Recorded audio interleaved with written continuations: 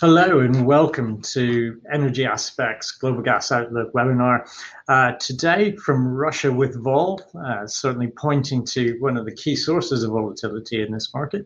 I'm Trevor Sikorsky, the head of Natural Gas at Energy Aspects, and I'm joined today by James Waddell, the head of European Gas, as we talk about all of the things that are affecting the global gas market. And we'll start with pricing, which is always a good place to start here. But you can see certainly from those prices, a number of things that are happening. One, of course, that big gap between the Henry Hub and the TTF and the JKM. And that's, of course, just a signal that this gas market has gotten tight and there's all kinds of room for US LNG into this market. And as we've been saying for months and months, and it's certainly the consensus in the gas market, is there is going to be no constraints on that supply into the market this year. And even despite all of that gas coming in, you still see some very, very healthy spreads out there. Particularly, even with the Asian spreads, all of that being driven by a lot of acute tightness in the gas market. And that gas market comes from a number of things. But certainly when you look at those slides, you can also see that even the JKM to TTF spread has kind of widened out a bit. And that, again, pointing to some very, very healthy demand. And we'd say, and that's been very, very strong. Some of the key drivers in the market are certainly the things we're going to be talking about today. Why do you have those high JKM TTF spreads? And why is the TTF trading so far above Henry Hub?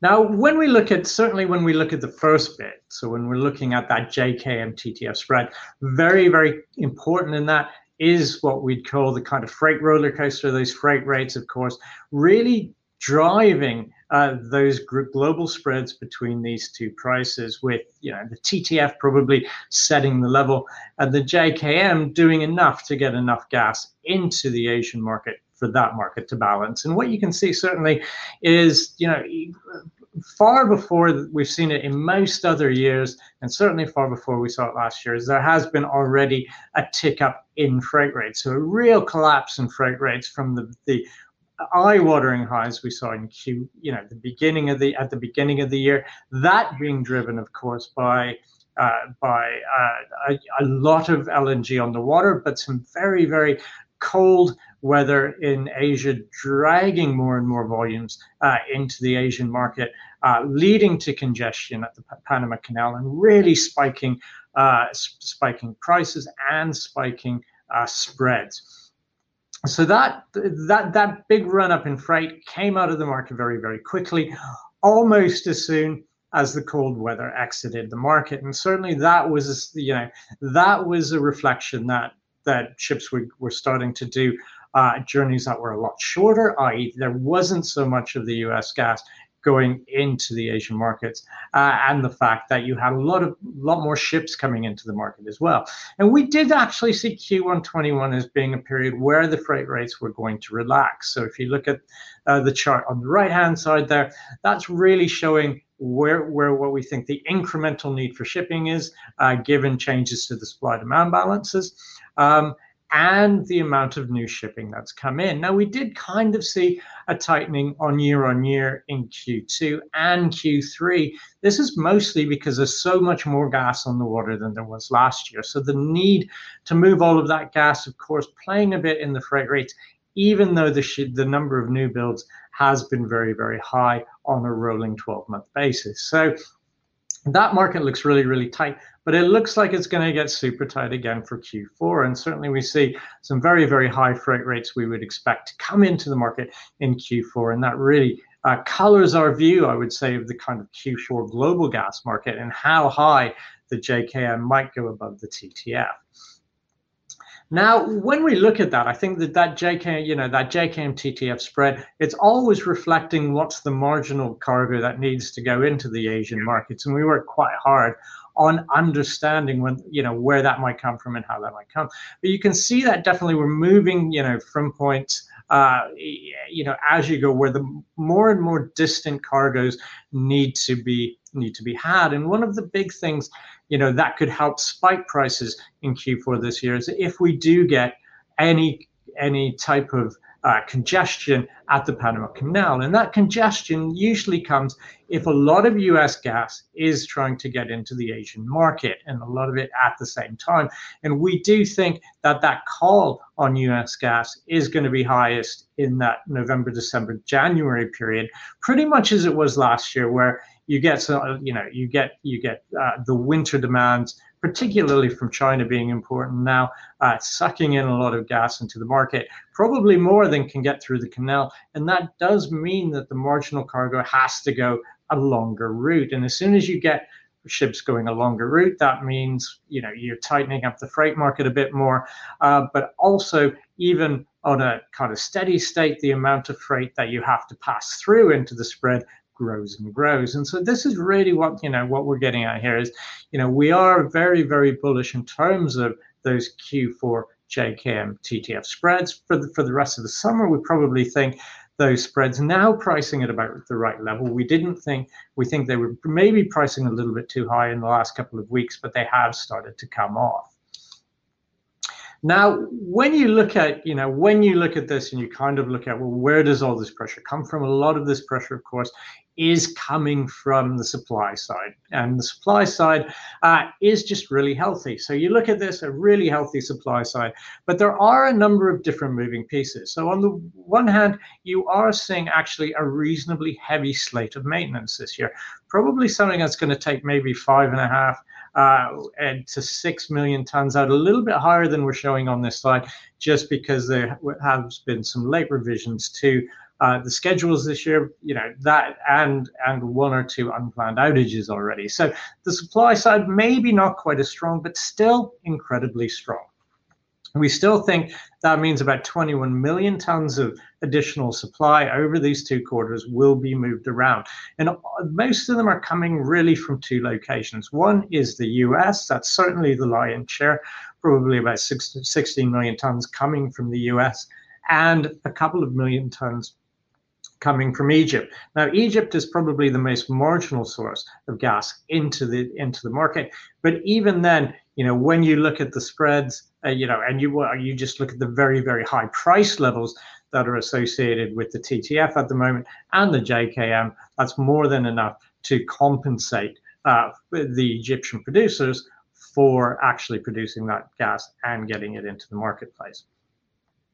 Now, the other thing that's kind of important, of course, is the demand side, because this really determines in some ways, how much gas has to flow into that Asian market, and therefore what that means for the JKM. But when you look at it, we do see, there is certainly consistent growth, I would say, on Asian demand over the summer period, and that's coming predominantly, I would say, from Northeast Asia and predominantly from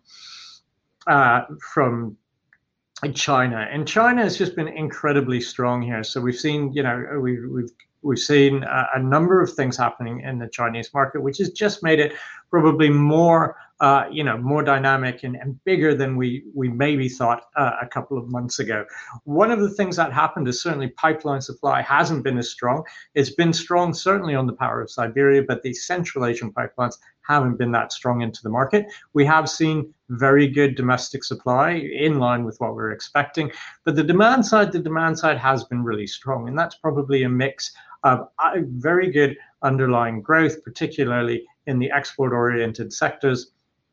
But also, we think probably, some very, very good stock building in existing facilities and new facilities, and probably that's going to be 13 or 14 BCMs worth. So all of that added together is kind of a strong picture. We also see a bit of support coming out of the South Korean market, where the government continues to look at kind of, I'd say, non-market ways, but getting rid of coal-fired generation or minimizing coal-fired generation. And this, of course, stems back a couple of weeks to when there was an announcement that the Ministry of Energy was asking KEPCO to curtail its coal-fired generation over the summer by 18 to 24%. We've now baked that into our forecast. We have it at about a 21% reduction in terms of coal-fired generation over the summer compared to the average of 2019 to 2017. So over that kind of average of pre-COVID period, it's still, it is a healthy reduction in coal-fired generation, and that is making some room for LNG. Now, one of the places that we did expect a lot of growth, and maybe it is, and certainly, if anything, we've kind of had to make revision to the downside on the demand side on Asia, is in South Asia. And of course, all of that comes from the COVID issues that we're seeing at the moment. Particularly in India, the slowdown in mobility, quite a lot of, a good chunk of gas goes into the transport sector. It goes into the refining sector. Both of those, of course, suffering quite a bit in India. And we have seen, we've seen a number of cargoes kind of being knocked back with the inability to get it in. And we have seen a drying up of spot buying in the market by Indian players. And of course, part of that's because prices are a lot higher year on year, but part of that is also because of the impacts of COVID and what that is doing on an economy-wide basis. Now, the long and short of this is that Asian picture is strong enough, but there's still a lot of LNG to go into the European market. And so it really is like with a world of such good, healthy supply and demand, which is pretty strong, but still has a lot left over for the European market. Why are prices strong as they are? And almost all of that is embedded in all of the dynamics in the European market. And at that point, I am going to turn over to James, and he's going to take you through why the TTF has been as strong as it has been. Thank you, Trevor. So we have seen a fairly dramatic run up in the TTF market over the course of recent weeks. Some of this is a legacy effect from what happened over last winter in terms of Northeast Asia really drawing on a lot of the storage assets that we had in Europe, helping to deplete that at a prodigious rate and leaving us going into the summer with a monumental stock build in order to return to a decent level of storage adequacy by the end of October and going into the next heating season. But added to that, it's not just been the winter, we've also had a period since the start of the summer where it's just been a very cold shoulder season. And in fact, it's still cold here in London. And what that's done is it's been driving up that heating demand in Europe well above what would be normal. And even compared to our sort of more recent forecast for that ResCom demand in Europe, it's been exceeding that. And we've had about 3 BCM of demand in Western Europe above what is weather normal.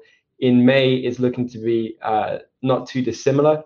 And I want to add that it's been difficult to model a little bit the COVID impacts on heating demand. But what we have noticed is that at times when heating degree days have been high, the effect of working from home and also having offices open at the same time, this dual heating effect, has actually increased demand above what a strict HDD model would suggest. Now, we input a bit of that into our April and May balances, but actually exceeded that for April, and it looks like it may exceed that for May. So this high heating call has taken away from the supply that would normally be starting off the summer injection campaign in Europe. And so we've gone effectively a whole wasted month of April where we haven't really been able to, in earnest, begin the stock build. We're into the middle of May already, and that is continuing to be a little bit of a constraint on really restarting that stock build. So then we're leaving it later and later and increasing the amount of injection demand that we have over the rest of the summer. Move on to the next slide. One of the issues that we face is that this would be a very normal situation. In fact, we've been in this situation in 2018, where we had very depleted stocks after the Beast from the East scenario at the end of winter. But in that summer, we had very strong Algerian flows coming into the market, and we had very strong Russian flows. And with regard to the Russian flows, that's clearly not the case. What we see is a constraint on that capacity. Gazprom's transit contract through Ukraine has dropped year on year from 65 BCM being available in 2020 to 40 BCM per year being available over the next 3 years. And effectively what that means, or 4 years, and effectively what that means is that they are booking at that transit capacity into Ukraine and a little bit extra of spare capacity that they have at the border point of Sucha on the Russia-Ukraine border. So over the course of this summer, there is an essential capacity constraint, and this does lead to issues and concerns regarding how does Gazprom refill its destination storage in Europe, which we know has been heavily depleted over recent months, and it may struggle to refill even ahead of the major trunk pipeline maintenance events on Nord Stream and Yamal taking place in July, and also taking it back into the 5% of their aggregate sales that they expect ahead of next winter. So refilling that is an issue, meeting contract deliveries on top of that, and also meeting ESP sales. But the reason we're not seeing Gazprom turning to the Ukrainians and asking for more capacity is really that NS2 story, and we've had a lot of movement on that in recent days. Gazprom has been trying to get this pipeline commissioned. It's been targeting, according to the most recent guidance, the end of summer for the first flows through the pipeline. And we've now had effectively more of a confirmation of a fairly light enforcement of sanctions from the Biden administration on this project. Recently, we've just had reports of the Nord Stream 2 project company not being targeted and getting a waiver from sanctions. Basically, it's a sign of the Biden administration prioritizing a reset in its relationships with Europe and Germany in particular. And this has been a big case being made by the Merkel government that this should be considered as a purely economic project, that US sanctions should not be involved in this. And by taking off those sanctions from the project company, well, we think this is a signal to all the contractors that would be associated with the project that they are now less likely to be targeted by US sanctions, and it is an enabler for the completion of this pipeline. One of the things that is maybe not fully widespread across the market is that you don't need to bring on both strings of the pipeline at the same time. That definitely wasn't the case with Nord Stream 1, and the progress on the pipelines and the two different strings of the pipeline is very different. We've had the Fortuna vessel been working effectively since the end of January on this pipeline, and it's really almost done with the Danish section, which leaves only a small section in German waters to complete, which we think is perfectly feasible over the course of next month, and then around 3 weeks for an above water tie-in to finish that off, and then you're looking at about 2 to 3 months for drying, testing, and filling. Now, there are still issues to do with who can we find to certify this project with DNVGL's exit last year. This is a major barrier. We do think it will ultimately be overcome to begin those flows, but it is a risk. And the other one is the German elections. So effectively, when the German elections are being held in September, there is an increasing chance that the Green Party will be part of that governing coalition, and they are vehemently opposed to this project. So two relatively big risks for the start of flows, but in our base case, we do have those flows coming in. Now, over Q4, what we see is we'll be replacing the capacity that was available last year under the 65 BCM contract through Ukraine, so no incremental flows then, but then incremental flows starting to come in to Q1. And this is the sort of risk-off event that the market has perceived in recent days. Had a big sell-off on the TTF on the fact that they think that this pipeline will be available and there's much less upside pressure on European prices for this winter. We still hold the view that the lack of storage going into this winter is not easily replaceable with the startup of Nord Stream 2 flows, particularly as it's not really adding incremental capacity until Q1. The other side of this story is what's happening in Ukraine. Now, Ukraine was really used as a massive safety valve for excess European supply last summer.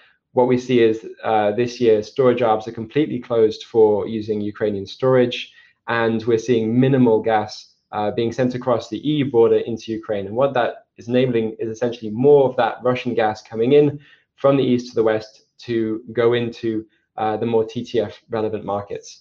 Now, this does pose some upside risk for the winter in terms of Ukraine taking more gas from Europe over this coming winter if they have less gas held in storage. And the other concern here is for the Ukrainians in particular, they have a lot of gas held under the customs warehouse regime still. And there is still a question about whether that gas stays in Ukraine or comes back into Europe. So there's a question for Naftogaz on whether they will themselves buy gas and bring it across into Ukraine. So we have got some EU imports in Q3, but there's some downside risk on that if Naftogaz chooses not to put gas in for storage. On to the next one. The other really difficult element of this summer pricing is what is happening with Algeria. Now, on the one hand, it's quite simple that Algerian gas, which is still predominantly oil indexed, is fully in the money for delivery over the course of this summer. On the other side of that, what we can see is that over the contract year, which is the gas year for mostly the Italian buyers and the calendar year for the Iberian buyers, a lot of that gas has already entered the market, meaning less is available on a contractual basis to take later on in the period. And certainly there's a squeeze on a contractual basis for Algerian gas going into the Italian market. And what is going to be very interesting to see in the coming days is whether we will see incremental capacity booked for July delivery into the Italian market, because what we're saying is for the first time in many, many years that Italian imports are really going to exceed what is available under contract. And those contracts have come down a lot since 2018, which was the last really strong year for Algerian imports to Southern Europe. So really, it's a bit of a watch this space moment, but we did have a constraint on Algerian supply into Southern Europe. We need to see to what extent Sonatrach is going to start spot selling in the Italian market and how much potential upside there is for this supply in Southern Europe. And there's potential downside pressure on the TTF more than our forecasts. Moving on to the next one. The last element of this is really what we think in terms of the power sector gas demand, because this is, the balancing tool that we use for getting to a certain amount of storage adequacy. Now, in recent years, in 2016 to 2018, what we saw was quite a tight range in terms of Europe's overall storage carryout of around 90 to 94 BCM.